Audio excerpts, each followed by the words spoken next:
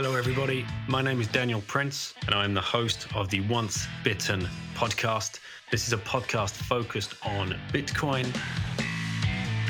It's my mission to interview as many people as I can around the different aspects of Bitcoin and help people understand exactly what Bitcoin could mean for them and for their families and for their future. I hope you enjoy the show. Thank you so much for listening. Hey guys, welcome to this edition of the Once Bitten podcast. Joining me on this rip is Mark from Skilling Mining, based out of Ireland, mining Bitcoin from biogas. Yep, you heard it here first.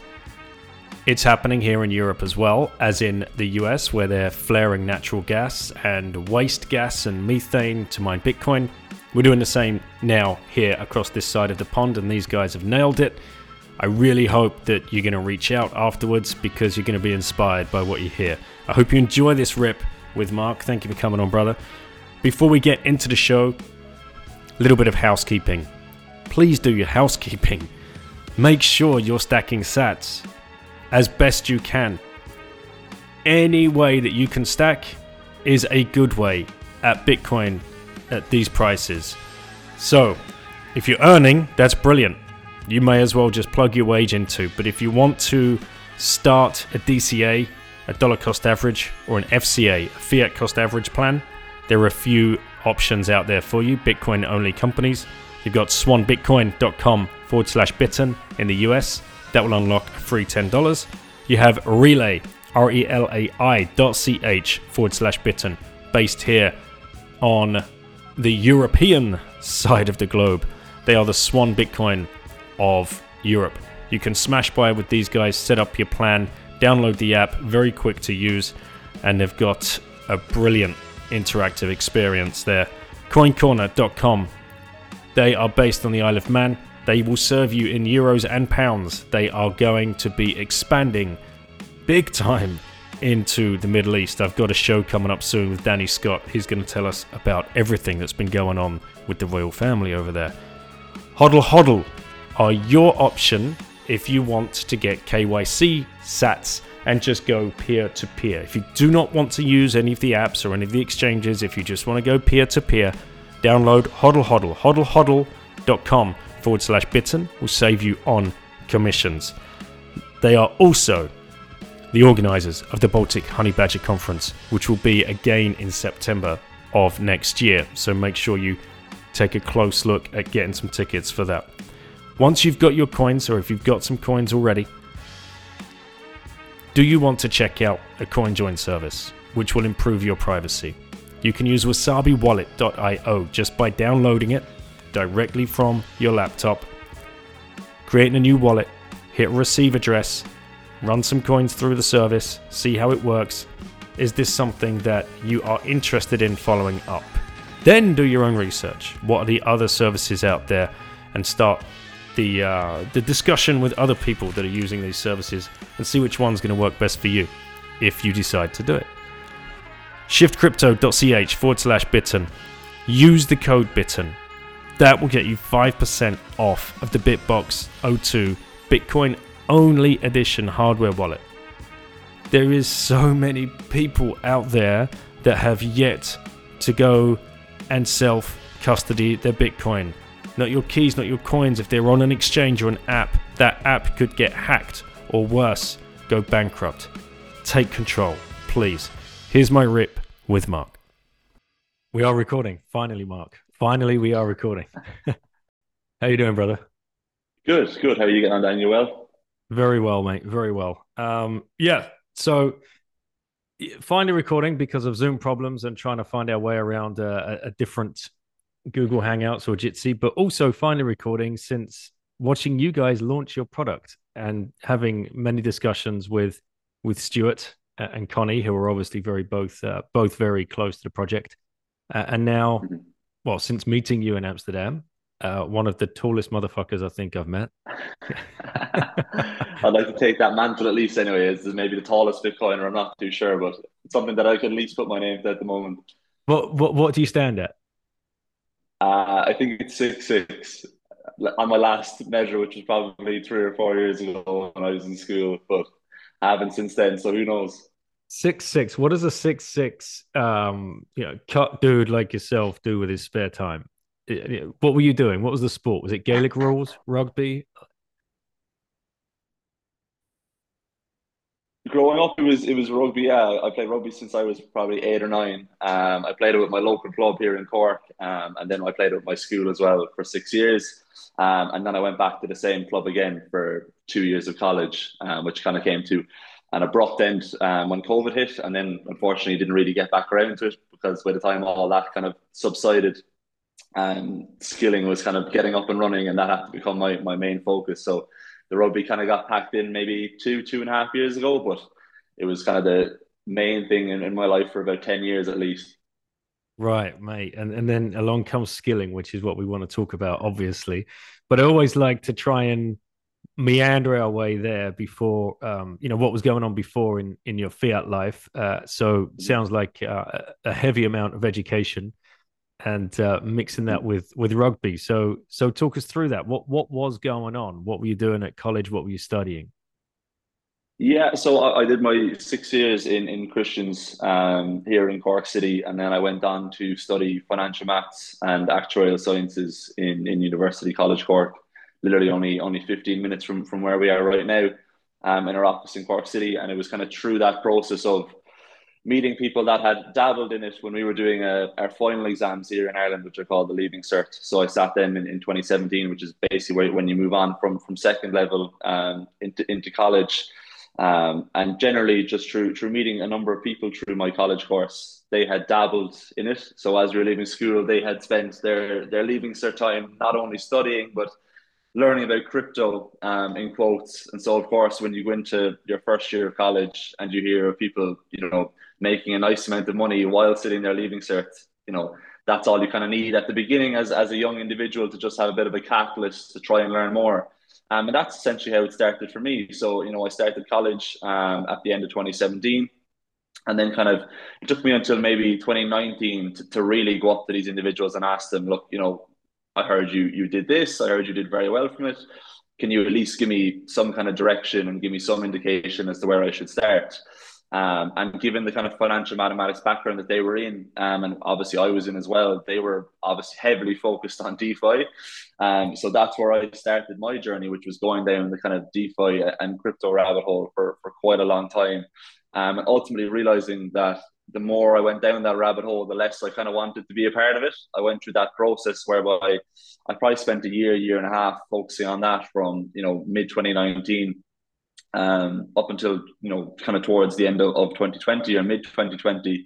But ultimately didn't really ask myself what I was investing in. I thought I was learning, and I thought I was really getting under the skin of the space, but ultimately I wasn't. And I didn't realize that until I kind of started saying to myself, look, I've been spending months and months and months investing in these things, and starting to learn about what a rug pull was, and starting to learn that, roadmaps don't actually materialize. But, in my defense, to an extent, it does take you, 12 to 18 months to realize that all these roadmaps that you read were in no way happening the way you expected them to. And then start asking yourself, well, look, I thought this was going to be the next best thing, this roadmap and these individuals promised all this. Why didn't it materialize? And then in my mind, I was thinking, look, well, I've been under this other impression, like a lot of others, that, Bitcoin is the boring thing in all this. But maybe it isn't, so maybe I should, go away and go spend some time on Bitcoin instead and completely leave the DeFi stuff. And that's exactly what I did. I just said, look, I can't close myself off. I can't just keep going down the same route without exploring, what started it all and why is that important? And why do some individuals feel so strongly about it? And a lot of other individuals think it's, boring and a waste of time. And what I very quickly realized is that the more time I spent on Bitcoin, the more I wanted to go down that rabbit hole, and the less I wanted to spend any time at all on DeFi. And slowly but surely, that transition went from 50-50 to just 100% focused on Bitcoin, which inadvertently led to meeting Stuart and Connie, obviously, and Stuart had wanted to start a Bitcoin only Irish business. That's how broad the idea was at the beginning. He was someone that dabbled in it in 2017 as well and learned more and more and more. And ultimately then wanted to gain more exposure and wanted to contribute, himself to the space. But that's how the idea essentially started, which is I was lucky enough to meet Stuart and kind of have the same mindset. And what started as a general, let's start a Bitcoin business, inadvertently down the line led us to learning more about mining, learning more about energy, and skilling is here now. Mate, do you remember any of those DeFi projects in particular? There was a lot of them. Like anybody else, there was a lot. A lot of them I can't even remember. Some of the names of them now. Some of them were so small, that they just came and went. And the problem is as well is that I was kind of getting my gratification and my knowledge of the market from price movements as opposed to actual kind of the underlying integrity of the project itself. So, a lot of the things that I didn't realize is that when these things were doing quite well, I could have, put a load of them on a dartboard and thrown a dart, and they probably would have done well given the way that everything went, in 2020 and 2021. And it took me quite a while to realize that any of these price movements and the gains that were being made were an absolute zero representation of actually what the project was offering underneath. They were all just being kind of dragged up, by the general movement in the market. But it did take a couple of rug pulls and a couple of projects inevitably dying by the wayside for me to realize that, if anyone can promise this stuff and deliver nothing, then how many of the other projects are doing the exact same thing? Which, as I said, then kind of pushed me back towards the Bitcoin only side of things. And as soon as I did make that general switch in my mind, which is really, I need to start looking at something else here and just trying to understand it more, I never went back. It was as simple as that. Do you remember any of the resources that you picked up early, like the Bitcoin only stuff? I think the main one that I really remember as my first time, after spending a lot of time on Bitcoin generally, just researching it online, reading articles, reading some YouTube, watching YouTube videos of people that I didn't really, can't even remember their names now. They were just my starting point. The podcast that I remember probably best, and that kicked me onto the mining side of things, was probably one with Preston Pysh and Marty Bent that I think came out maybe in January of 2021.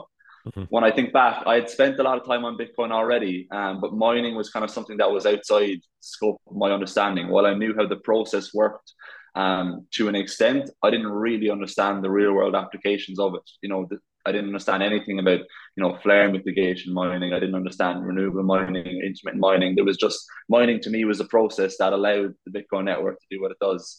It was nothing that was ever applicable to the real world. And so when I listened to that podcast with Marty and Preston, and I think Harry Suddock might have been on that one as well, that's the first time I'd ever heard of mining off of flare gas. And as soon as I heard that podcast, I remember just taking a load of notes, and I'm pretty sure I still have the notes in a PDF that I've scanned on my phone back from January or February of that year when it came out. And that was kind of the catalyst in my mind. It's the only one in my mind that really stands out as I finished listening to it and I listened to it again, in that kind of idea, which is, God, I didn't know that mining was this at all. What else could you do with it?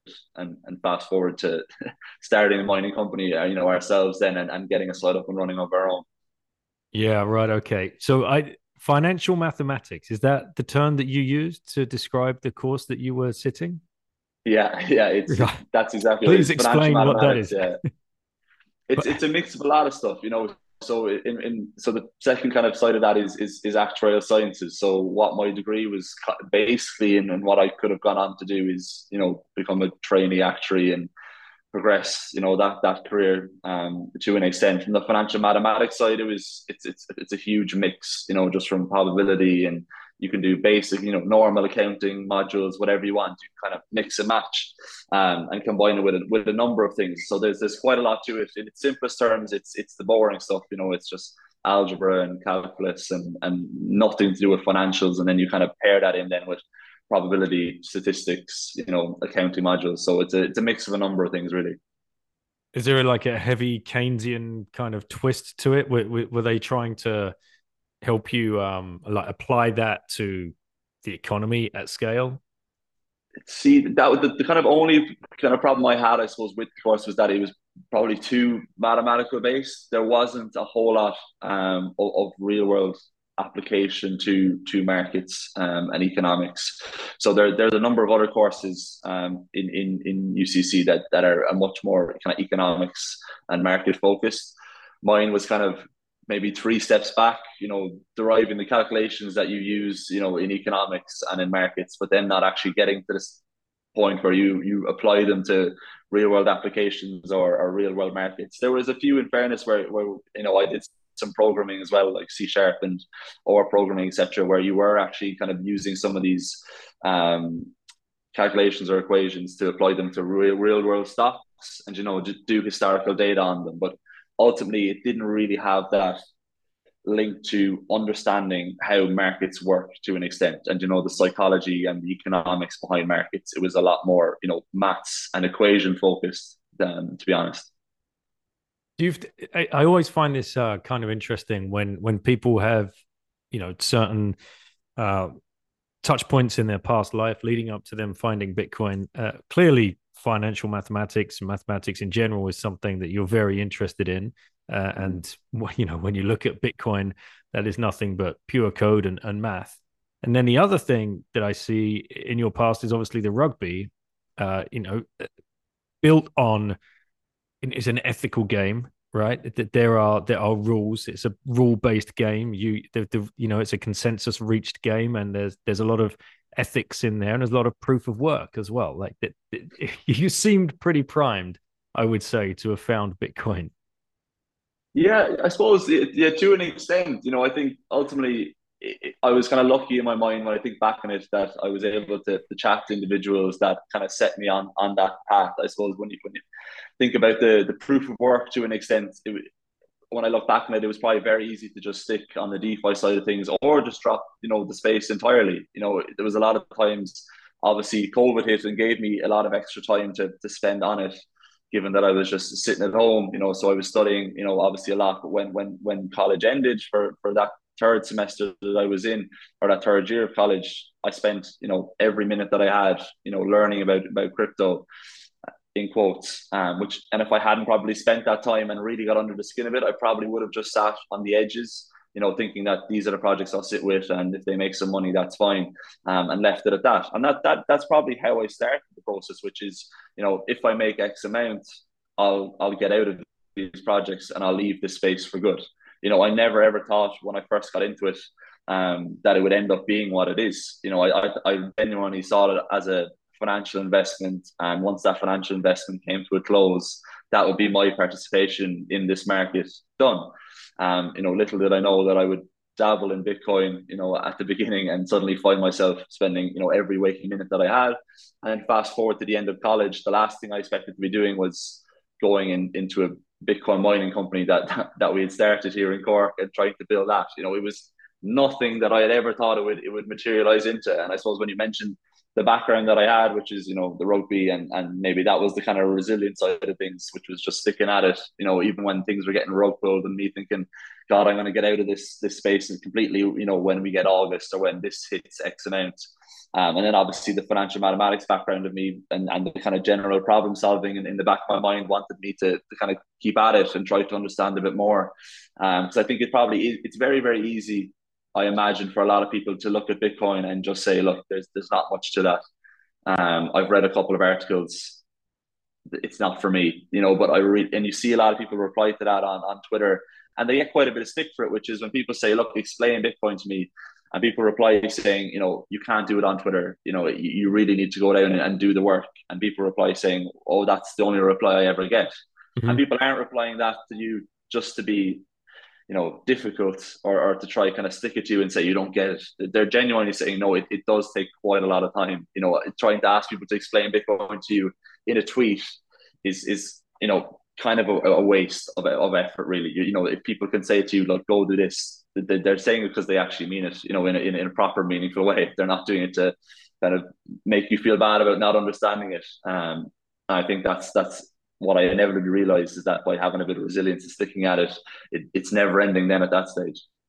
Yeah, there's that lady from Bloomberg who's just been doing that recently, right? I don't know if you're referencing Yeah. you're referencing her. Yeah, okay. Because I posted underneath there as well. She said her original tweet something along the lines of, "Okay, last time of asking, explain Bitcoin to me without sending me any ridiculous like lengthy links or blah." It's like, right, okay, no one, like exactly like you said, everybody piles in. It's not that simple. Mm. And two, I think I responded, please don't make it the last time of asking. Like this is Yeah, actually your job. You are a yeah, reporter, you are a researcher, you are a journalist.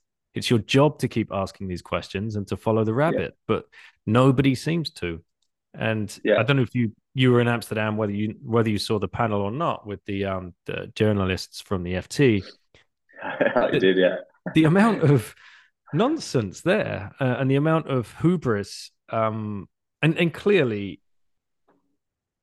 not done the depth of research that many of us have done.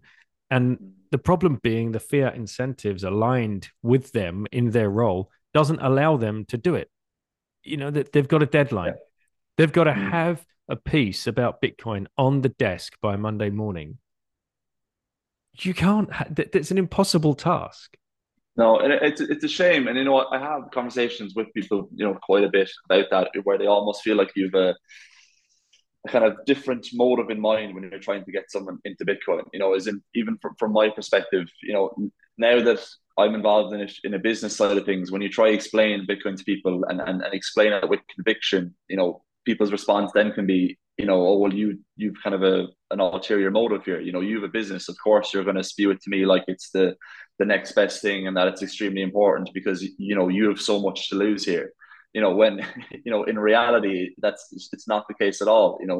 To an extent, when you think about after spending time in college and getting a degree, etc., you know everything isn't on the line here. That's not why you're trying to get someone in because you feel worried about this whole thing imploding. You're doing it because you actually think it makes a meaningful contribution to energy. If you're coming at it from a mining perspective, it makes a meaningful contribution to banking the unbanked. You have all these reasons, and they're not reasons that you've conjured up out of thin air to try and get your business an extra 6 months, or you're not trying to keep your podcast going, Daniel.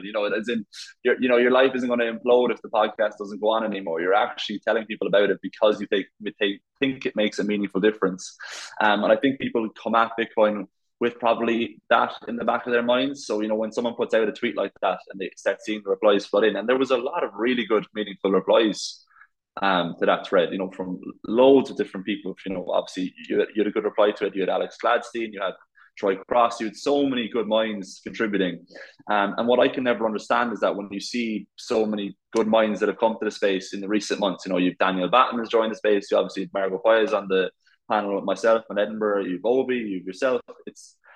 I don't know how people don't take a step back sometimes and say, look, well, these people aren't scammers. I see some people tweet that everyone involved in the space is inadvertently a scammer. And I'm just thinking, look, I don't know how you could come at it with such a closed mindset like that. And I think back to myself, which, as I said earlier, whereas I thought Bitcoin was the boring thing, thought it had no real world use case. I thought it was a waste of time when all these new shinier things were coming to the market that had all these different optionalities and how they were going to change the world.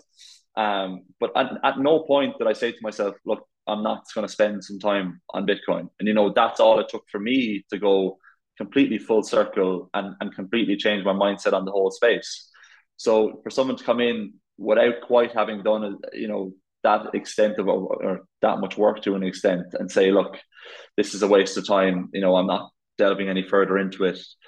I just can't quite understand it from my own perspective. Having gone through that whole entire process and knowing how long it is, I can't understand how you come in and just completely say, look, this is a waste of time and I'm not going to put the work in. But that is what happens to an extent, unfortunately. Mm.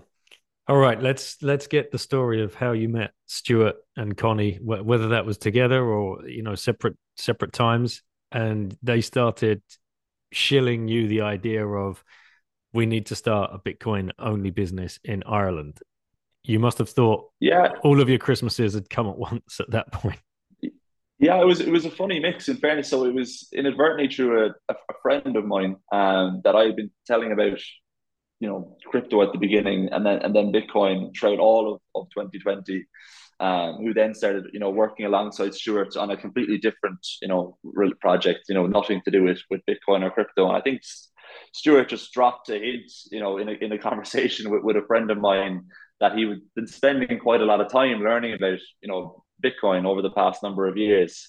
And straight away, a friend of mine perked up and said, "Well, look, I have a friend that's actually been doing the exact same thing for the past 2 years. While he hasn't been doing it as long as you have, he's very, very interested in it. Every time we meet up or go to the gym or whatever it might be, all he does is talk about this thing. And I haven't spent any time on it.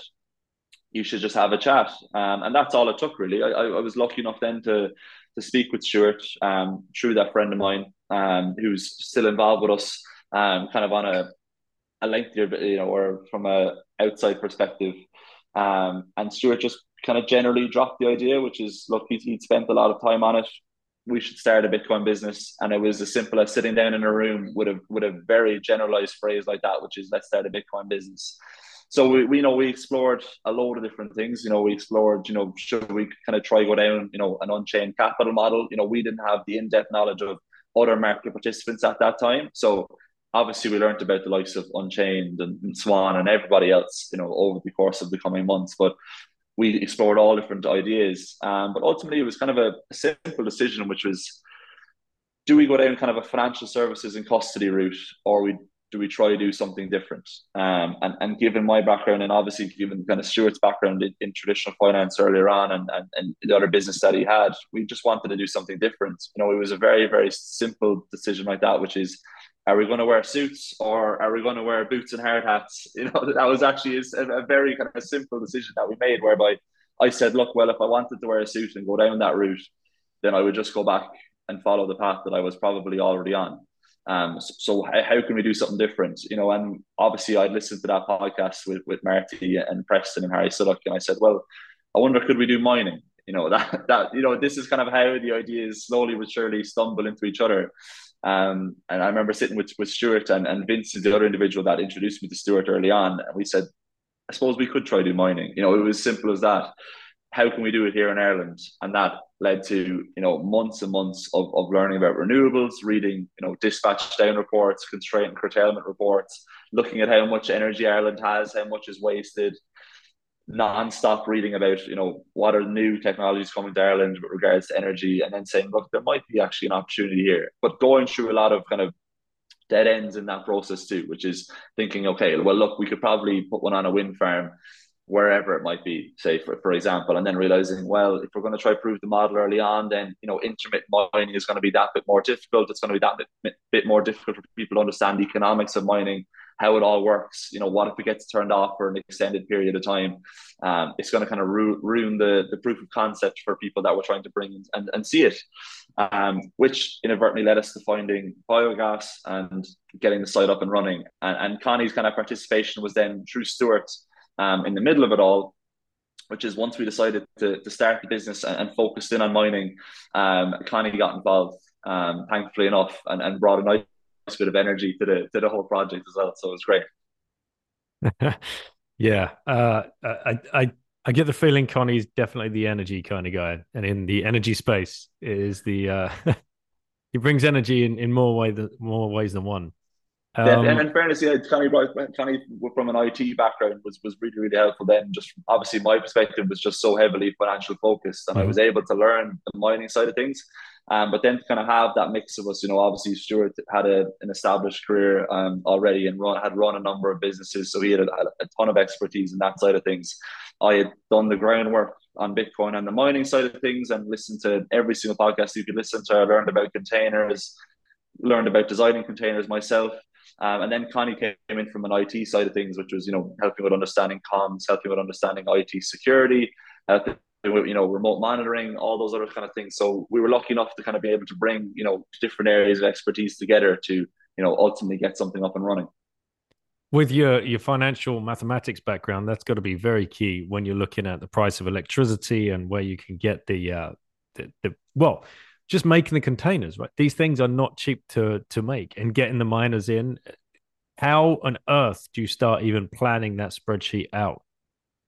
Yeah, so that was probably the majority of time that I spent in summer of 2021. So exactly as you said, I just spent a lot of time trying to reverse engineer, the normal profitability calculators that you'll see online. So of course you can go on to you can go on to Brains, Mining Insights, or whatever it might be.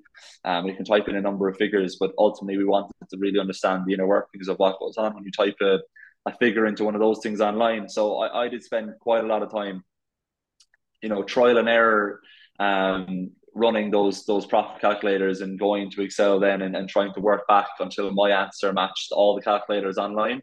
So that then we had our own calculator that we could always dabble with in Excel here at the office, and understand how the fluctuations in hash rate, fluctuations in network difficulty, electricity price would play out, and then run all those numbers and have them in our own spreadsheet here. So then we could bring people in and let them play around with the spreadsheet here themselves, and understand, what's going on behind the cells, because obviously going onto a website and typing in a figure and getting a figure churned out is fine. But when someone comes in and they really want to see, what's going on in the back end of these things, having, a proper spreadsheet that you can strip apart and show them, when you change that, this changed, and inevitably the answer changed. So that's kind of where I suppose my financial maths background came in to an extent, which is building, spreadsheets and profitability calculators that allowed us then to demonstrate how the economics of all this will work to the energy operators that we were lucky enough then to get in later in 2021 to showcase, the whole project overall. But regards to the containers, that took quite a lot of time as well. And we were lucky I kind of had a general idea of how I wanted it to look, just from general understanding of we had 5 ASICs in the office here that we bought, and we built a mini display room actually in the office here. So we kind of gutted a room in the office, stripped out all the shelving, took out all the chairs, tables, and basically built a mini display mine. So we bought 5 S19s, we built a rack, got an electrical partner in, that inevitably became our electrical partner on the containers, and it was just through all of those learnings that obviously maths is helpful to an extent, but you kind of need real world experience with S19s, running them, understanding them, playing around in the pool, turning them on, turning them off, having them switch off for no reason, no reason in your mind until you come down. And I've taken them all apart, put them all back together. And that was what the majority of our 2021 was. So from really having a sit down at the end of 2020 to the end of 2021 was going from the Bitcoin idea that I mentioned earlier to getting a mini display mine up and running, getting a few people in and demonstrating it. And then in 2022, getting a large scale container up and running. When you were building that spreadsheet and playing around with the numbers, like the price of electricity and whatever else, was there a sudden aha moment or epiphany that you weren't expecting to have found? I'd say it was probably the opposite, to be honest. I'd say it was probably a lot of oh no moments. Right. Like that was probably. I think when I think back on it, it was probably a lot of times whereby I'd read so many reports on the Irish wind industry, the up and coming Irish solar industry. How much energy is wasted. So a lot of energy is wasted in quotes here in Ireland. So whereby you have hundreds of thousands of megawatts that are basically curtailed or constrained, whereby the grid can't onboard that energy. So they ask those wind farms to turn off to an extent, or taper down and not to export as much. And so that's kind of what spawned the idea at the beginning to say, look, we can make this work in Ireland. Look how much wasted energy there is. But we learned more and more, and eventually started getting under the inner workings of a lot of wind farms in Ireland. And while there was an opportunity there for that, we wanted our first site to be a very simple proof of concept. And so when I talk about oh no moments, there was a few times whereby I would run the numbers with the uptime that a given wind farm might have with their constraint or curtailment in mind, and think, well, look, this will work. This will actually work. In quotes, but will it be meaningful enough to demonstrate to these individuals how well it works? So that was kind of when I think back on the oh no moments, and a couple of visits that we had to wind farms whereby we thought, they have this much, excess, all the time. It's going to work great. But then when you got into the inner workings of, how much excess is there every 10 minutes to keep these machines up and running, in a number of instances, it didn't quite stack up. And it went in the times where it did stack up, intermittent mining as your very first proof of concept with older machines, we felt might not be the proof of concept that we need to demonstrate how well the whole project works overall. So there was a number of moments, and that's the kind of dead ends that I mentioned, whereby we thought it was going to be a lot simpler than it was. But I feel like that's always the case, I suppose, with any business or any idea, thinking this is going to work instantly and we're going to go to a wind farm and they're going to tell us they have 10 megawatts of excess energy and we're just going to plug in and run at 90% uptime, is wishful thinking. So it did take quite a number of kind of dead ends for us to inadvertently find biogas and get a site up and running that's consistent, and it's a lot better for demonstrating how it all works. All right. So you find biogas, but then you've got to find someone with the biogas. How did that start? And then Orange pilled them on the idea of mining Bitcoin. Yeah. You're still a million miles away from getting deployment. Yeah. So how did that all Yeah. go? Yes. That was funny. So the whole idea of finding biogas in quotes was not as quick as it might seem to an extent. So this finding biogas was only because after running the numbers on wind and solar, while we saw that the economics of in mining stack up to an extent, it wasn't the project that we thought would be best, as I said. So I basically went off and said, typing into Google, other Irish energy. I would saw simple, really simple searches, just relentlessly typing in different things, and I actually found geothermal in Antrim before found biogas. That was how hard it was to find, which in my mind I still think back on it, and when I tell people how difficult it was to find it, they're kind of blown away, because I was looking for something that I didn't know what I didn't know what I was looking for, even though I was searching nonstop. And I eventually found a very, very short article in the Farmers Journal of someone that was running trials on small scale biogas plants. And he was doing a project in Sligo University here in Ireland. And I just reached out to him and said, look, I have this idea. I have basically, it's a container full of machines. That's how you start off, but you say servers. It's a container full of servers that need a lot of uptime and they need a lot of energy. Could they pair, off grid with something like this? And he was kind of thinking in his head, and he said, well, there's kind of a number of ways that could work. We've big plants, here in Ireland that could probably produce a bit more, or they might have some excess for any given reason. But you could also maybe try do it with smaller plants, and that's kind of all it took. Whereby, as I was listening to him speak and explain biogas to me, in my mind, I remember sitting in here in the office. That was probably in September of 2021, thinking, God, this sounds like a winner. Without actually having gone away and think it's done the research on it. As soon as I heard him explain biogas to me, and its uptime and its consistency, and I was saying to him, so it's basically 100% uptime if you feed the biogas plant correctly. And he was like, yeah, that's how relaxed he was about it. And in my mind, I was thinking, this is the energy source for us. So then, as soon as that I had that conversation, I started completely, changing my train of thought and who I was reaching out to. And we spoke with a number of people, I suppose, that had biogas plants, but in the strangest way possible, it was someone who inevitably reached out to me just by kind of cold email saying, I have this plant in Armagh. And I might have some excess energy at some stage, depending on a number of this different instances. I've never heard of Bitcoin. Well, I've heard of Bitcoin, but I've no idea what it is. I have no idea what mining is. Can I call down to you in Cork? I'm coming down anyway. And that was in November of 2021. And he called into us in November, and he said, as I said on the phone, I have this plant. I'm probably going to have about 120 kilowatts if I play around with things. What can I do with it? And so we sat him down, and we had, as I said, we already had the display mine made upstairs with the 5 S19s that I was able to turn on and say, look, this is the machines. And then we had a projector in the office here as well. So the way we would try Orange, I suppose in quotes, is that we would show them the room upstairs so that at least they knew what ASICs were, what the machines were, what an S19 was. They could hear them, they could feel the heat coming out the back of them, they could see them running full tilt, and understand, okay, this is just a little silver box. And then what we do is we bring them downstairs in the office here, and we put the projector up on the wall, and we'd go Bitcoin, Bitcoin mining, the Lightning Network, blocks, containerized mining, energy, and then how does it all pair together, at the very end. And that process probably took maybe 2 or 3 hours. And that individual went away and said, actually, this is really interesting. I didn't know really what Bitcoin was. And now I understand what mining is. And now I understand what your containers might look like. Let me think about it. And we kind of heard nothing then until January. I was pinging updates, and the person was saying, yeah, I'm thinking about it. And in January, they came back and said, look, this actually sounds really, really interesting. Can we have another kind of sit down and see how this might really look? How big is the container going to be? How will it plug in? Went through that whole process. And then I think in the end of February, he said, "Look, I've kind of heard enough over the past 3 months. I get it. I get what you're trying to do. I get how it'll look."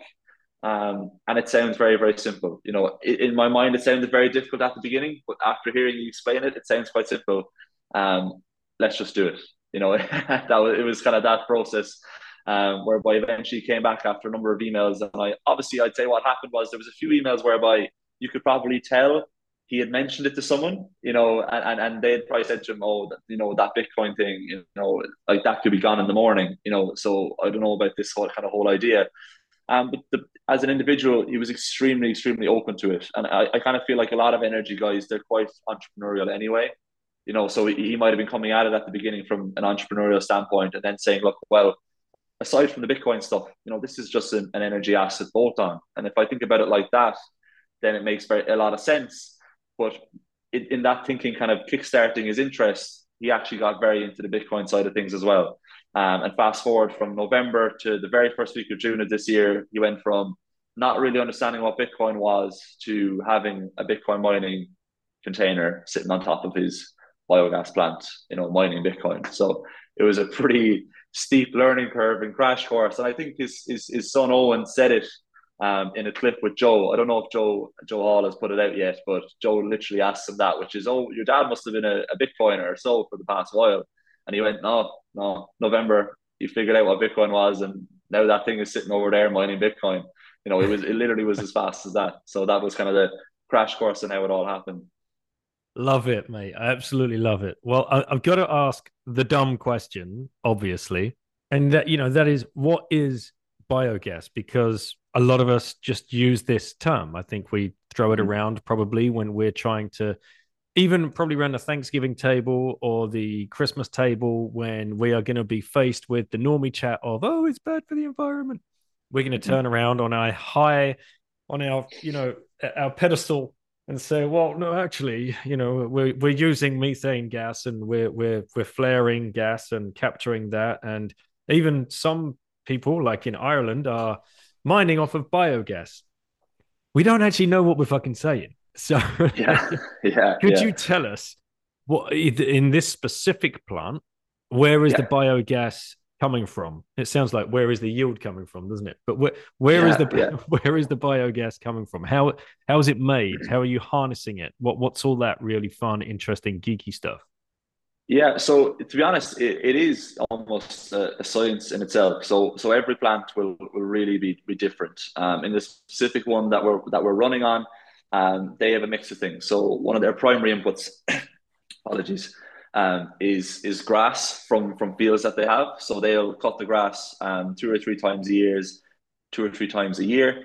They'll then store that grass, and that'll be one of their primary inputs. And then another input that they have is chicken manure from a nearby chicken farm. And then they're also putting in byproducts from a dairy processing plant nearby. So that sounds like a very strange mix. But it doesn't really it doesn't have to be like that on every plant whatsoever. So some plants, their primary inputs will be from, food waste or, meat plants, whatever it might be. In this specific case, so they just use grass, chicken manure, and byproducts from a dairy processing plant, and then they play around with the science behind that. So you don't have to put in the same amounts every single day. They do, just because that's the kind of simplest way to do it. But by playing around with those inputs, you can get varying amounts of biogas, or by putting in more. And so how that process actually looks it's actually quite simple. To be honest, they have a large hopper that they dump the waste into. And slowly but surely, that hopper will feed that waste throughout the course of the day. Basically, what looks like a large shovel. It'll push it into the tanks. And then the biogas plant itself is basically just an extremely large tank that swirls the waste around over a number of days. And as the kind of waste decomposes within these enclosed tanks, you get methane. And as that methane comes off, it's extracted from the tanks just through piping into an engine room. So there's just two massive engines that then burn that methane off, and you get electricity.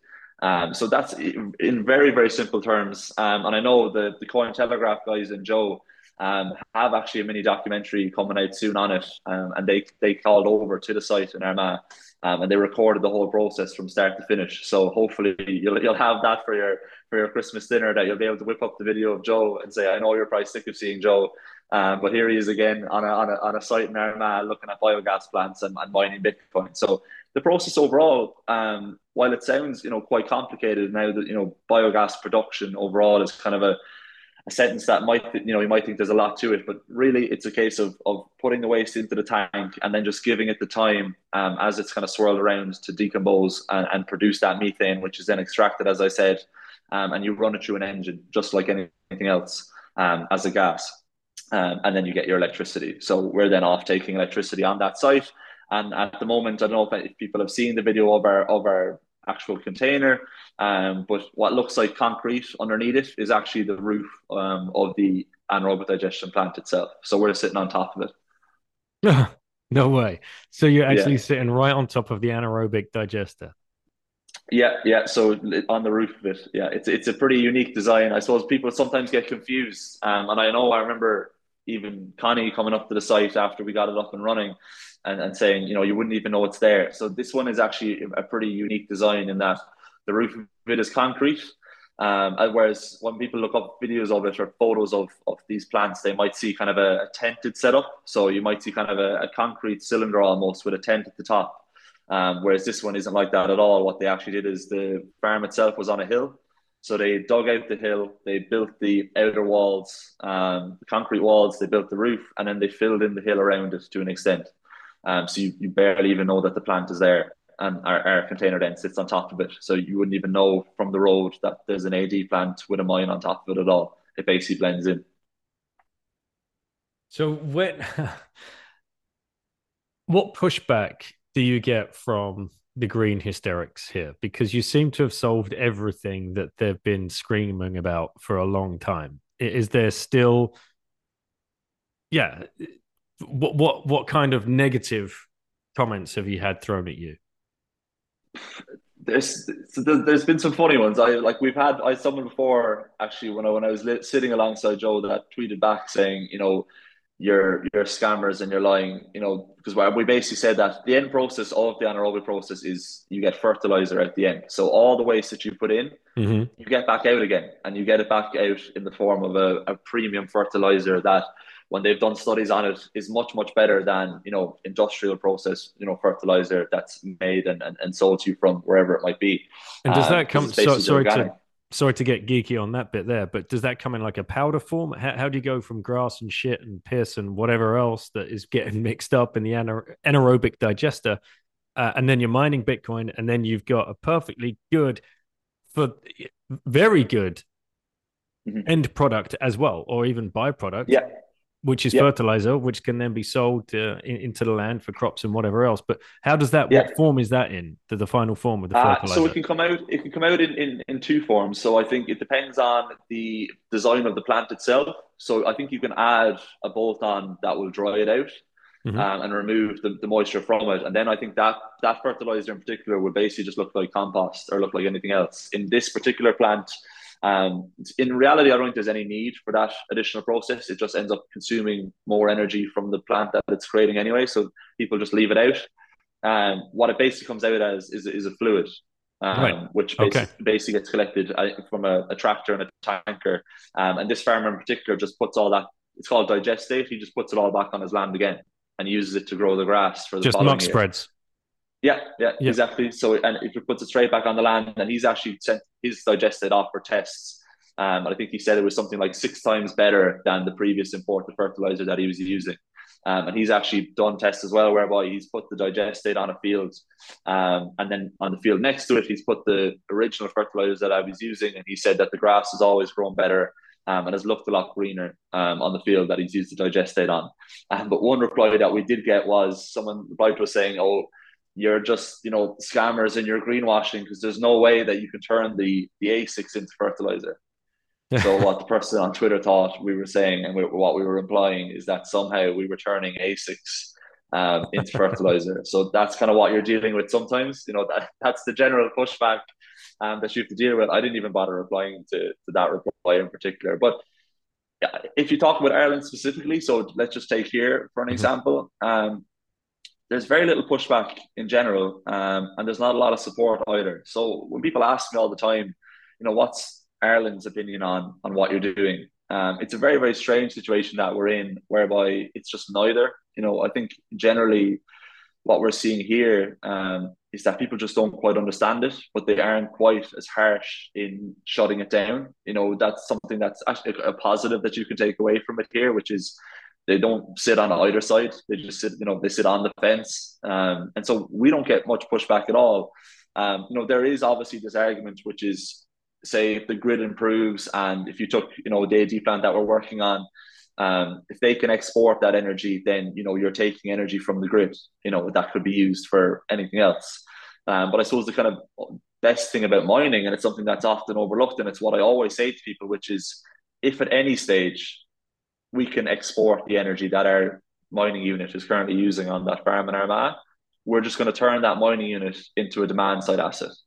So as soon as the grid needs the energy, we'll just shut the miners off and we'll export. And it just makes more sense to do that anyway. So what people don't seem to understand is that Bitcoin mining has a harmonious relationship with the energy grid and energy systems and energy pricing, not a negative one. And it's something that the only kind of pushback, and it's something that I feel quite strongly about, is the EU talking about banning mining across Europe, and it doesn't make a single bit of sense, because their point is that to alleviate, stress during this high price period, we're going to ask miners to turn off until the issue resolves itself.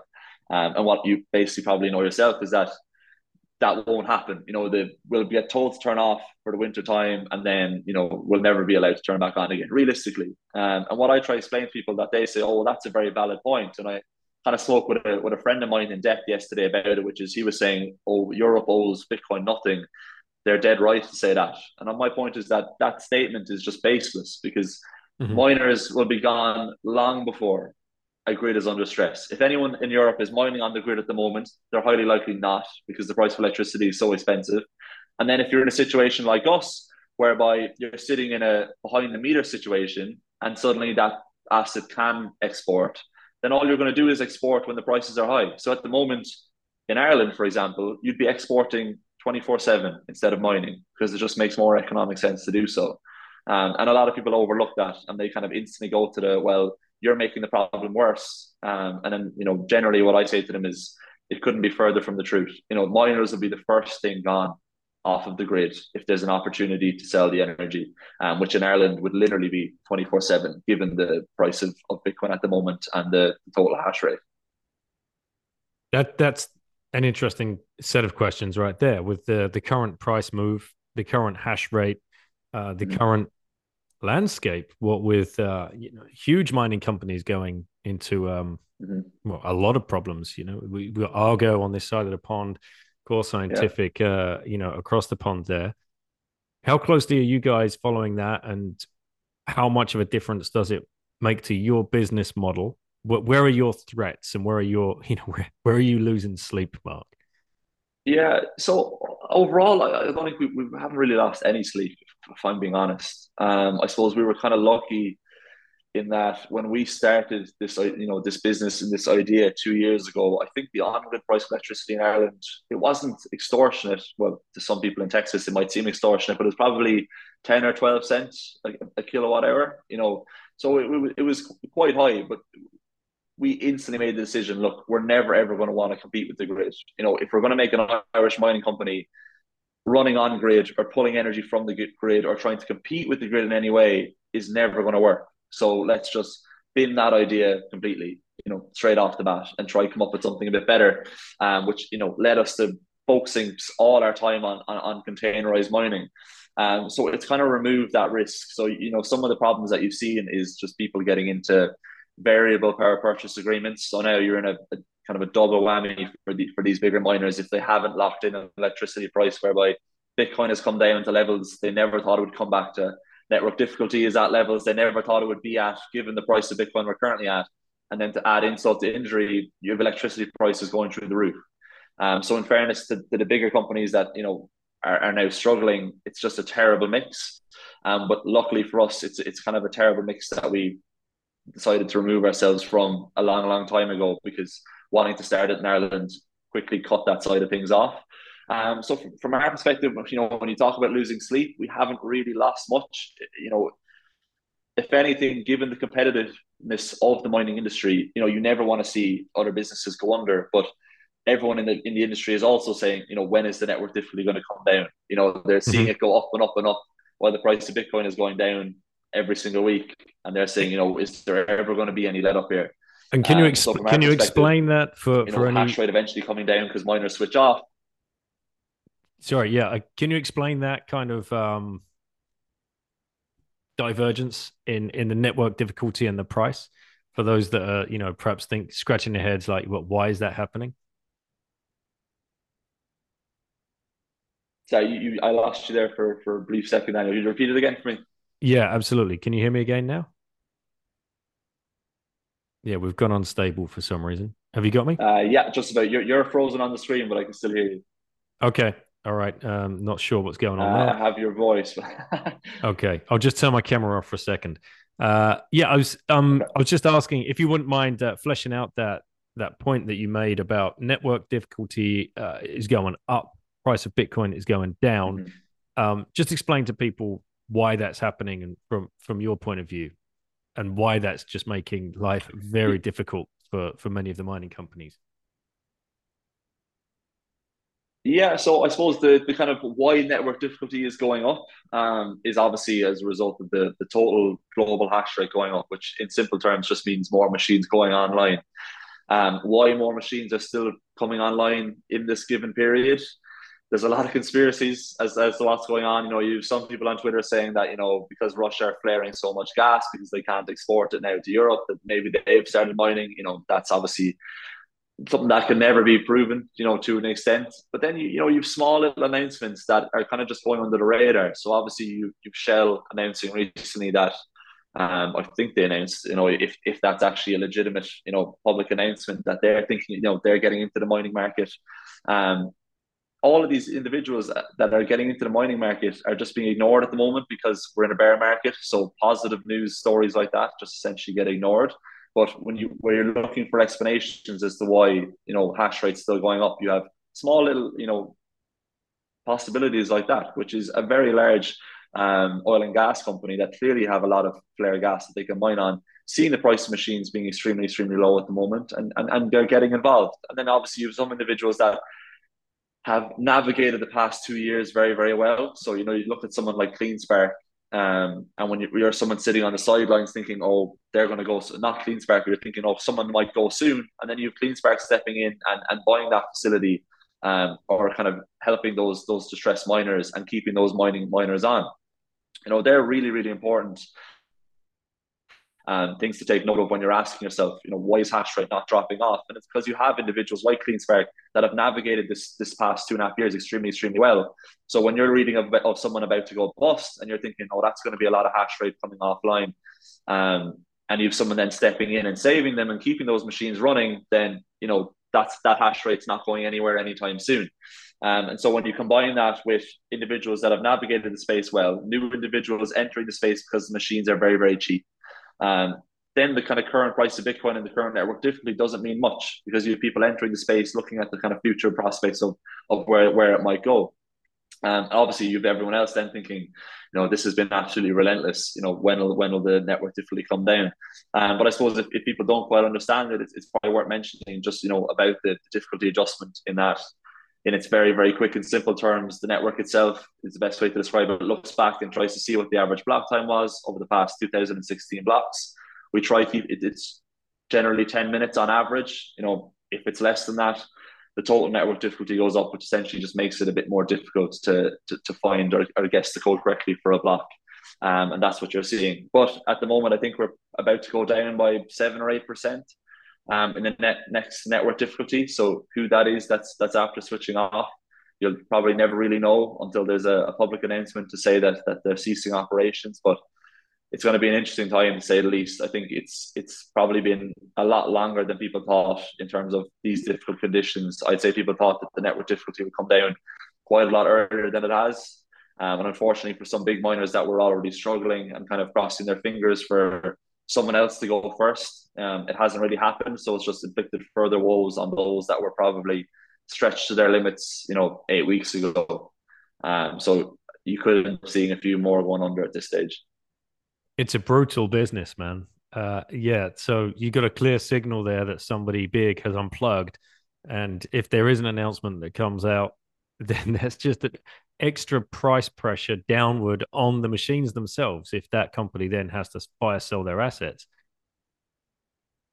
Yeah, so there's an assumption that that could happen. If you do have, a company that goes under, and obviously those ASICs come on the market, but it's an interesting one because you're wondering where the price floor is in ASICs, and you're kind of looking at it from a capex and a payback standpoint. And there will come a point where you know you'll find a floor. It's like anything where more machines coming on the market, if the economics stack up. So I'm kind of thinking at the moment, which is if we start seeing some downward network difficulty adjustments, that might halt the floor of the ASICs, because someone's going to looking at that saying, look, our network difficulty is at 32 trillion or whatever it might be. The price of Bitcoin has now kind of bottomed to an extent. Just because more ASICs is coming on the market, the payback is looking a small bit better than it did 3 or 4 weeks ago. So we shouldn't be selling these for any cheaper. So you've so many different kind of market dynamics in play at once that it's quite difficult to judge.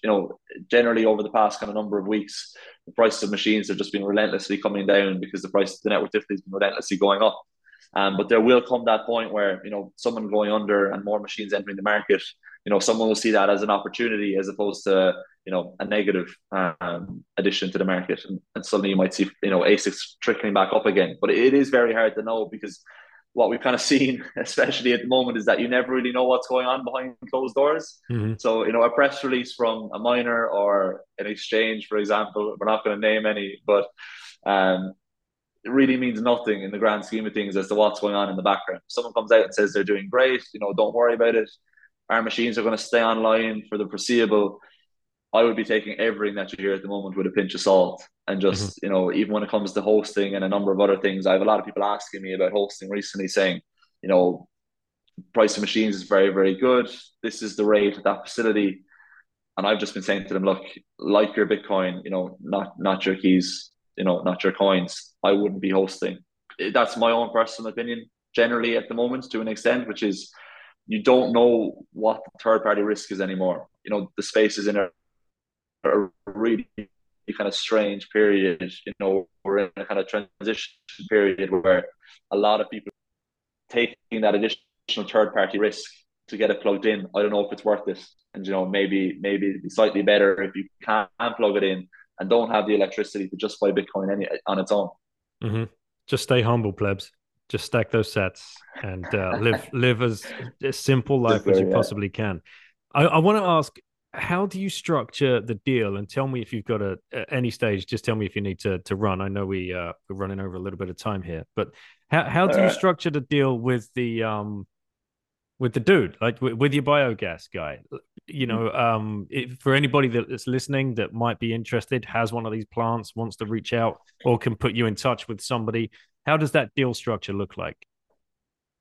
Yeah, so we're pretty, I suppose, lenient as to how people might want to structure, a deal like that. We understand that some individuals won't go through the kind of Bitcoin rabbit hole like this individual has done in Armagh, and they might be a bit more risk averse. So there's a number of ways you can kind of set something like this up. So you could have someone come along and just purchase the infrastructure themselves. So we can provide them with a container, we can provide them with the machines, we can get it set up, and then they can own that asset just as an energy asset bolt on. That's a key part of their infrastructure themselves. Or if they're an individual that isn't quite that convinced with regards to Bitcoin and just wants a set electricity rate, then in that instance we would fund our own container and our own machines, and we would put that infrastructure in place and just provide an energy asset owner with a fixed electricity rate or a land rate or whatever it might be. So there's a number of different ways you can kind of play around with it. It just all depends on their own kind of risk aversion. But everyone's different, and that's kind of what we found. We were quite lucky that this first individual did get Bitcoin, and they wanted to get quite a bit of Bitcoin themselves. But we're also well aware that we could go to someone that has a number of biogas plants, and they might say, look, I don't really want to get that involved in Bitcoin. I just want to use Bitcoin as a means of exchange between my energy and fiat. And in that instance, then we'll just put the machines in the container in place. We'll just give them an electricity rate or a land rate, and we'll take the Bitcoin from that. Cool, man. All right. Okay. Well, as you can see, Lauren has just appeared. She bought me a coffee, which is great. She's Solid been service you've gone. yeah, exactly. She's been a little busy upstairs, but now she wants to come and ask you a question. Yeah, so since I was just in one of my math classes, I haven't really been able to think about the question. So I have to go with my usual. What is your favorite thing about Bitcoin? My favorite thing about Bitcoin, personally, is the meaningful difference that I think it's going to make to the energy markets over the next 10 to 20 years. So that's kind of my go-to when people ask me what interests me most. I think the majority of energy companies will probably be Bitcoin mining companies one way or another over the course of the next decade or two. I think that's my favorite part about Bitcoin is its mining and energy mix. Do you know what he means by energy companies? Yeah, um, I do, and I know what he means by the Bitcoin miners because can't they Yeah. make energy? Like, Well, they use energy. They use energy to mine Bitcoin. And you've seen a mining machine, haven't you? You know what they look like. You've sat around one. Yep. All right, cool. Well, thanks. Do you want to run back upstairs? So yeah, So, yeah, it's just nice back to you to co-host, Daniel. yeah. I can't remember. You probably met in Amsterdam, or saw at least saw us walking around all together. Yeah. So back to structuring the deal. If somebody just wanted to buy one of your containers and plug that in for themselves, is there like a price tag on the thing? Yeah, so we do have a general price tag, but I suppose the kind of joy of our model is that we can basically make them to match anything. So I wouldn't really put a general price tag on one in particular because I suppose the joy of mining, and it's something that I didn't mention actually, is that we manufacture them completely from scratch. So we went through a process whereby initially, after listening to the likes of Marty, etc., talking about retrofitting shipping containers, I spent quite a lot of time learning as much as I could about that. And what we realized is that for it to work in Ireland, the scale probably isn't just going to be quite as big as these, flare gas miners, so the Great American Minings and the upstreams. And what retrofitting, 20-foot shipping containers might lead to is just having a lot of empty space because any given farmer or any given anaerobic digestion plant won't have that much capacity. They might have 120 kilowatts, they might have a 250, but they're not going to be 1 megawatt, 3 megawatts, 5 megawatts like the oil and gas guys might have. So we decided then when we partnered up with a number of individuals here in Cork to come up with this design to completely make them from scratch. And I suppose the joy of that then is that we can make them as 250 kilowatt containers, we can make 120s, we can make 50s, and then the price changes just dependent on that. So when someone comes along to us and says, "Look, I have 75 kilowatts," we can say, "Yeah, Grant, we'll just build you a 75 kilowatt sized container and put in as much rack space as is needed for the number of machines that would match." So then the price just changes depending on that.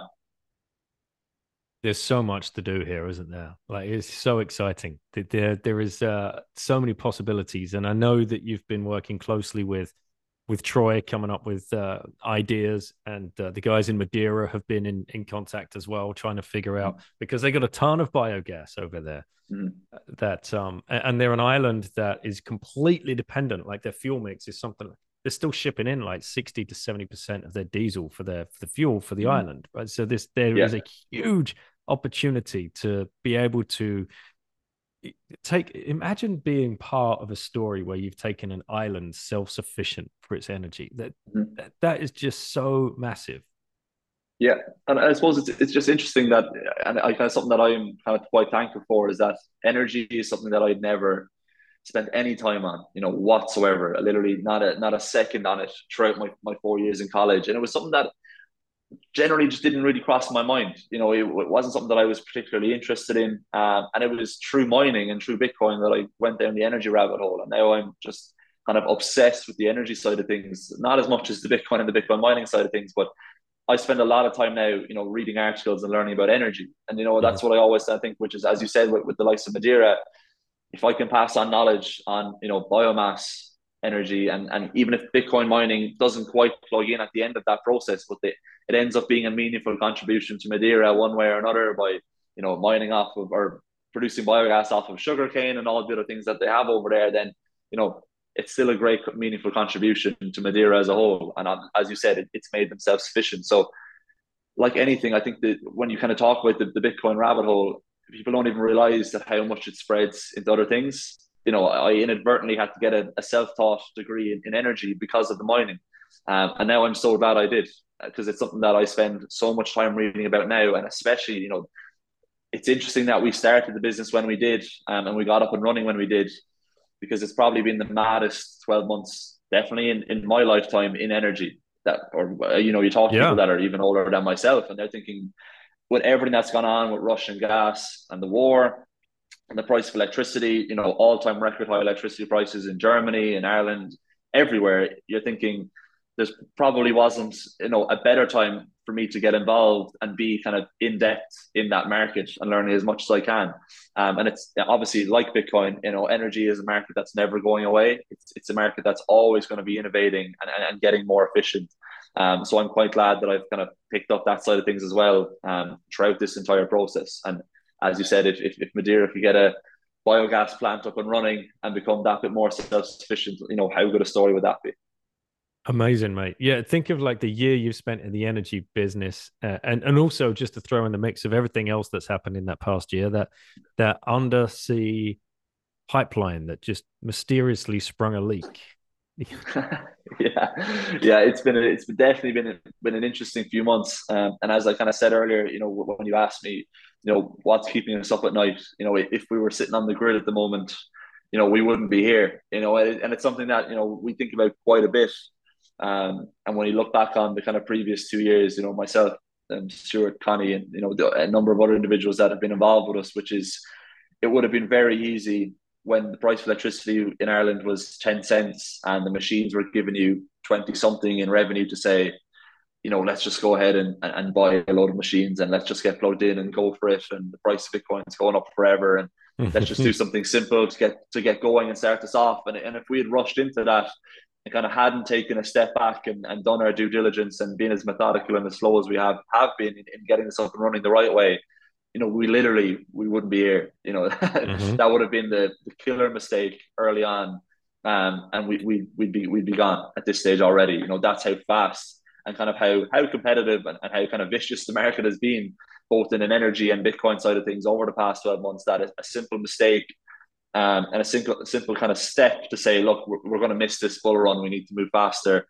would have been our demise 12 months later. So I think we're kind of lucky as well that we did decide to take that step back and make that decision, which we did, which is, we kind of decided that even in November, when Bitcoin was in kind of the 60K range, we kind of just thought at this stage, look, we've probably missed this run, and the more we try to chase it, the worse we're probably going to make this entire situation for ourselves. So we just took a step back. We kind of October, even September, it was a kind of simple situation. I suppose that's where Stuart's experience and expertise in running a business and just being involved in business for a long time, just for all of us to take a step back and say, this isn't going to be the run for us, so let's just completely forget that this run is even happening, and let's just build as methodically and as slow as we possibly can and do our due diligence.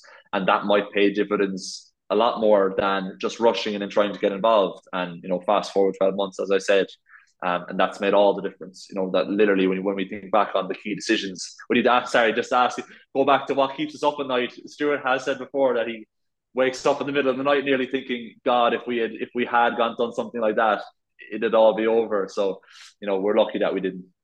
That leads me into probably the last question before I ask the final question. Investment. Where are you guys standing with regards to that at the moment? Because I know this has all been bootstrapped from the very beginning. Mm-hmm. Are you at the point? I mean, you've deployed, you've got the minimum viable product. It's almost can't even really call it that. The thing freaking works, right? It's amazing. Yeah. It's deployed. It's happening. It's turning shit into Bitcoin. Yeah. So, what's the business model? What's the plan? Yeah, so I suppose from our perspective, we have a few more things now that we're working on that hopefully we'll be able to let people know about in the kind of coming weeks and months. But from our perspective, we have been quite self-sustaining to this point. We're just trying to get more projects up and running, keep demonstrating the model. Aside from the business side of things, education is a massive thing for us as well. As I said, a lot in Ireland, people sit on the fence, and if they aren't sitting on the fence, they're probably on the wrong side of it, which is this assumption that Bitcoin uses too much energy. It has no place in Ireland. They demonize data centers. They think, look, anything that adds more, energy consumption to the Irish market should just be done away with. So trying to demonstrate that, the strategic and innovative use of an off-grid energy consumer like this can be a net positive as opposed to a negative. So talking to, anyone we can. Obviously, I was in Strasbourg with Obi and other individuals talking to MPs about Bitcoin and mining and how it all plays into the energy market. So if I could say that to people here in Ireland and get that education going, that'll obviously be a pretty crucial step for us as well, because it'll inevitably help down the line. When pushback probably comes from people that don't quite understand how this process works. To have a number of individuals that have gone through the process with me, showing them will be quite helpful. And then in terms of the kind of business, it is just to continue trying to get more sites up and running. The more sites up and running, the more meaningful it seems to a number of individuals, because I suppose one kind of stumbling block that we've had is that I've had people that have even seen the site in Armagh, and they've said, look, I have a number of biogas plants, all of which, if we were to strike a deal with a supermarket or a dairy processing plant nearby, we could probably overproduce and we could probably mine with it. But the board here doesn't see Bitcoin mining as an alternative energy asset bolt on. They just don't see Bitcoin as any kind of future investment or future prospect. And so they think that Bitcoin's going to be gone in the morning, then why on earth would we put a Bitcoin mining site on our plant? And so continuing that kind of education and getting more sites up and running will almost be the litmus test for them. And I do have that in the back of my mind as well, which is, one is fantastic. We're delighted. That was a very big milestone for us, and getting to that objective of having a large scale site up and running. But the more of them that you get up and running, and the more energy producers and operators that start to incorporate mining into their energy mix or their energy portfolio, the more that people that are going to be looking over the kind of wall saying, okay, if those guys are doing it, they're an established firm, they're incorporating Bitcoin mining. You've Shell, you've Exxon. Then why aren't we doing it? So that's kind of where we go next, which is more sites, more time spent on education, and then hopefully fast forward that this time next year, and Ireland might be on the map, and you might have Irish politicians, you might have Irish energy business owners coming out and saying we see the kind of future prospect in mining, and we're making it a part of our portfolio. So that's kind of the goal for us over the next 12 months. Love it, mate. And if anybody wants to come in and partner with you, there's discussions to be had, I'm assuming. Yeah, well, I suppose from an investment standpoint in us, all we kind of focus on in here, we're always open to it. We're just kind of hell bent on finding the right partner that will make a meaningful contribution to us, and also adopts the same mindset as us, to an extent. And that will want to progress with us, in the same way, ideally kind of in a Bitcoin mining mindset, but just, we are obviously open to the idea of investment. We'd love it to be someone that, shares our mindset, our goals, our objectives, and can make a meaningful contribution to our set. So we're always open to have a conversation like that. Perfect. And now I can ask you the final question. And that final question, of course, Mark, is if you had one orange pill left to give to somebody, who would you give it to and why? It's a very good question. If I could give it to somebody, I suppose it's an interesting question, because to an extent, I almost don't want to give it to someone that doesn't want to take it. That's what's in the back of my mind here, which is, there are a number of people, and I'm thinking, do I even want them involved?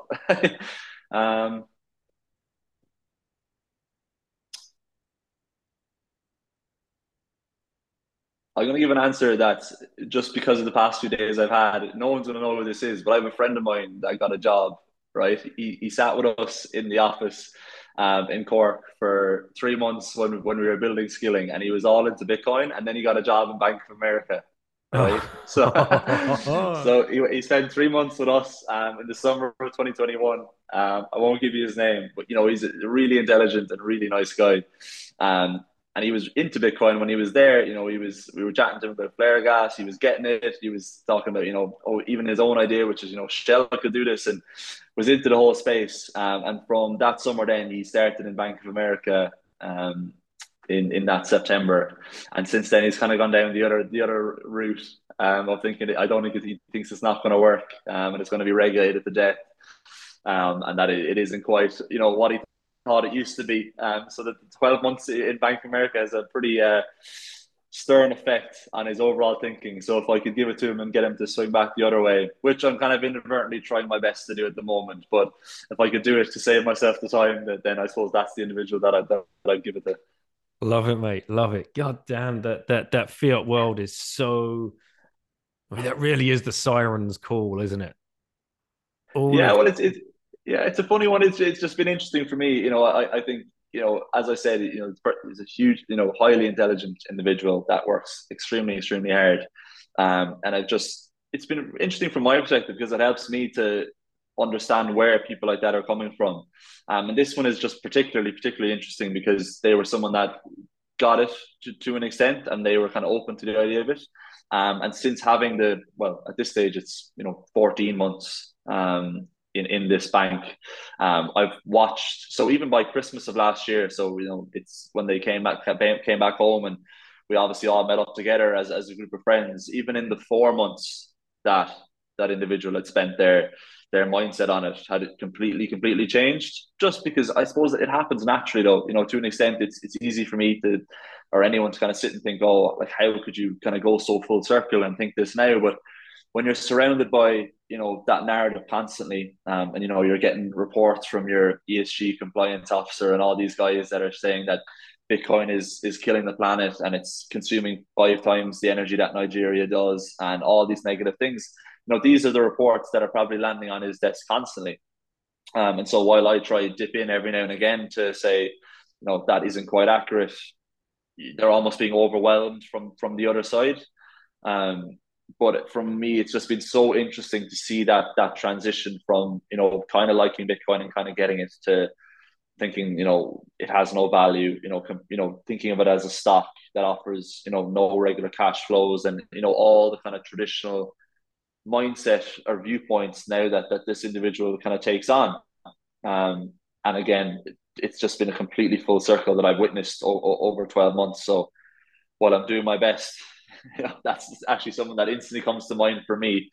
But I don't know why it happens. It's something that all I can probably think of it is that when you're overwhelmed with info from one side or the other, and I try my best to kind of stay honest in this, which is whenever something new kind of comes to the forefront of Bitcoin or even mining, I try my best to learn about it and question my own beliefs, because I think if you're not, then you're not quite verifying. You're at that stage where you're trusting, no matter how long you've been in the Bitcoin space. If you're not kind of constantly questioning your conviction with new stuff that appears, then how can you be so sure that after being in the space for 4 years that it's the same space that you were in when you started? So I do that all the time anyway. But this person's obviously, had the litmus test and gone the complete opposite direction. So it's just been interesting for me to try and find out why, and then try and kind of deal with the points that they make. Yeah, it's such a tough one. And I mean, Jesse's piece, Croesus wrote an article, about the yuppie elite. I don't know if you've ever come across that one. What's keeping the yuppie elite from understanding Bitcoin? What are these high barriers to entry for those people in those kinds of positions? And I only thought of this just over the last night, just mulling it around in my mind, because there's a lot baked in with ego. We talk about ego a lot, and that's why Jeff called his firm Ego Death, because you've got to get your ego out of the way to make it even 1/16 of a way down the rabbit hole, right? Otherwise, you're just going to bounce straight back out. And identity, which Croesus talks about a lot in that piece. Yeah. And I suffered a loss of identity when I walked away from my high-flying career in finance, which when you merge the two, I get the word ego identity, and I think it's perfect because you've got so much ego and so much of your identity merged into this one thing. And, the individual that you're talking about right now probably worked very much towards getting a job in finance and had a lot of the sunk cost fallacy to deal with and a lot of pressure from parents and social circles or whatever else to finally get that job, the golden path into the big world of finance and banking. And it's been one of the best paying sectors for the last 2 decades for reasons we're obviously all aware of, for those of us down the Bitcoin rabbit hole and understand fiat incentives. But when you've got that ego identity all tied up and attached to that one thing, you will hang on to it. And all of the incentives around that attached to that as well. Like he's going to get, or she, whoever's listening and has friends in the same situation, they've got the carrot hanging over their heads of VP next year, and the year after that you'll be running your own desk or your own division, and you have this perpetual fiat incentive motion machine that just keeps you in that ego identity and in that seat and in that institution and in that mindset. And it's so damn powerful, and all of the social construct around you keeps you there as well, because they want you to be there because that's what you studied for, and it becomes part of their story as well, especially your parents and your aunties and your uncles and your cousins and whatever else. Oh yeah, well, little Johnny, little Susie, she made it big. She works in the big city now at Bank of America, and so much rides on it. And it's very difficult to break away from it. I experienced it myself going through it. It's very difficult when you smash that. So much of it is baked in, and it all comes back to fiat money being broken completely. And here we are with Bitcoin. Bitcoin fixes all of this, and hopefully those curious enough will do the work to start understanding what it is and why it is, and fall down the rabbit hole that they need to fall down. But that's probably a good place to leave it. And I want to ask you, sorry, I think you just froze, but I've got you back. That's it's probably a good place to leave it right there, mate. It's been just at the very end, yeah. Yeah, it's been an excellent rip. Thank you for putting up with a little bit of unstable video every now and then. But I do want to make sure people find out where to find you if they're interested in learning more about what you're doing, what Skilling are doing, how they might be able to help, whether they can put you in contact with anyone, whether they want to invest in any way or partner. What's the best way to reach out to you guys? Yeah, so I suppose to get in contact with me directly, the best thing to go to is just my email, which is just mark@skillingmining.com. Our website is skillingmining.com. And our Twitter is at skillingmining. So I suppose if you want to contact me directly, you have my email. And then if you want to just generally kind of stay up to date in what we're doing, I generally put up, any announcement that we have or anything that we're focusing on or anything that we're interested in or chatting about at the time, we put it all up on our Twitter. So following our Twitter at Skilling Mining is a good way to keep track of what we're at. And, hopefully all going well, we might have, a few more things to let people know that we're at over the next kind of coming weeks and months. But if anyone ever wants any info or anyone wants any kind of sit down or chat with me, I'm always doing my best to just reply to people whenever I have the time, and just give them a brief intro to mining, whether it be biogas, whatever it might be. So feel free to reach out to my email, mark@skillingmining.com. All right, excellent. Well, thanks for coming on, brother. And I look forward to meeting you again one day on the conference scene. I'm sure next year we'll be bouncing around Europe. I'm sure we'll get to run into each other. And I know you're pretty unmissable. So don't be surprised if you get a tap on your shoulder or a pull on your coat. Anyway. Yeah, well, hopefully Europe and the UK is putting themselves on the map now a bit with a few conferences of our own. So hopefully there'll be a couple more in the new year. But I appreciate it, Daniel, as well. It's been a pleasure. Cheers, brother. Take care. Have a great day. Cheers, man. Thanks, Daniel. Hey, guys. I hope you enjoyed that rip with Mark from Skilling. And I hope you've got a a better understanding now of what biogas is. So when you are having these discussions with the greenies in your life, those people that have been greenwashed into believing that cow farts are bad for the environment and our planet is about to fall out of the sky, the next catastrophe is just around the corner, and it's all because of humans, and we are the scourge, the virus that walks this planet. You are now armed with a much better response, hopefully, and you can start quoting people like Mark. There's other people out there as well that are doing great work in this field. Loads of guys out in the US.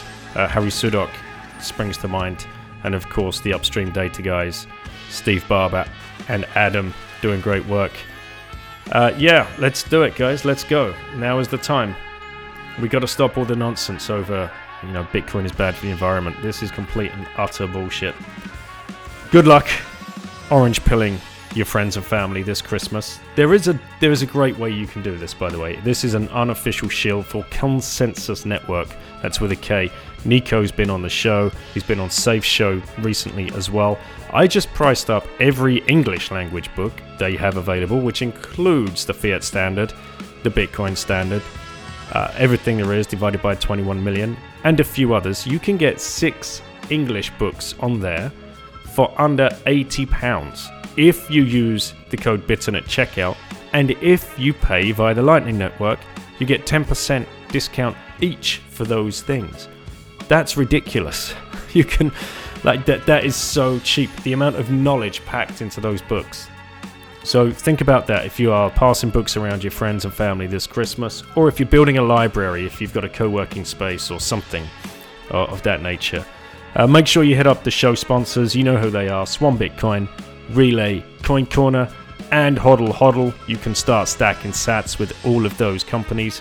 Then you can test out a CoinJoin. Go to wasabiwallet.io and see if that is a kind of service that you're interested in playing around with. But make sure you are self-custodying your coins. I want to leave you with that thought.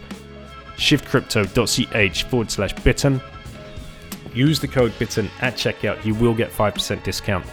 Please put this on your Christmas list, or just buy it and wrap it up for yourself and put it under the tree. It's very important. You are in control. If you want to get to a conference in 2023, look out for BTC Prague. Links are in the show notes. If you use the code BITTEN at checkout, you'll get 10% discount. If you're a noob and you want to learn about Bitcoin, you can literally pay €10 and you will get into the fan zone where all of the streaming live videos will be. You don't even need to go into the main event, but even that is only going to be about €170. So check it out. If you want to get to Miami 2023, the big one, go hang with all of the plebs over there. It's a huge deal. You can use code BITTEN at checkout for 10% off. Look on the show notes. Check out my link tree. Every single Bitcoin pleb that is offering you guys a discount that is aligned with this show, there's a link on there. You can find it, click it, it will take you through. If there's any questions, always ask me. But you got some great companies on there. Scott and Mallory are on there with the Shamory games and the books and a host of other things as well. So thank you everybody for listening. I hope you enjoyed this rip. I'll catch you on the next show.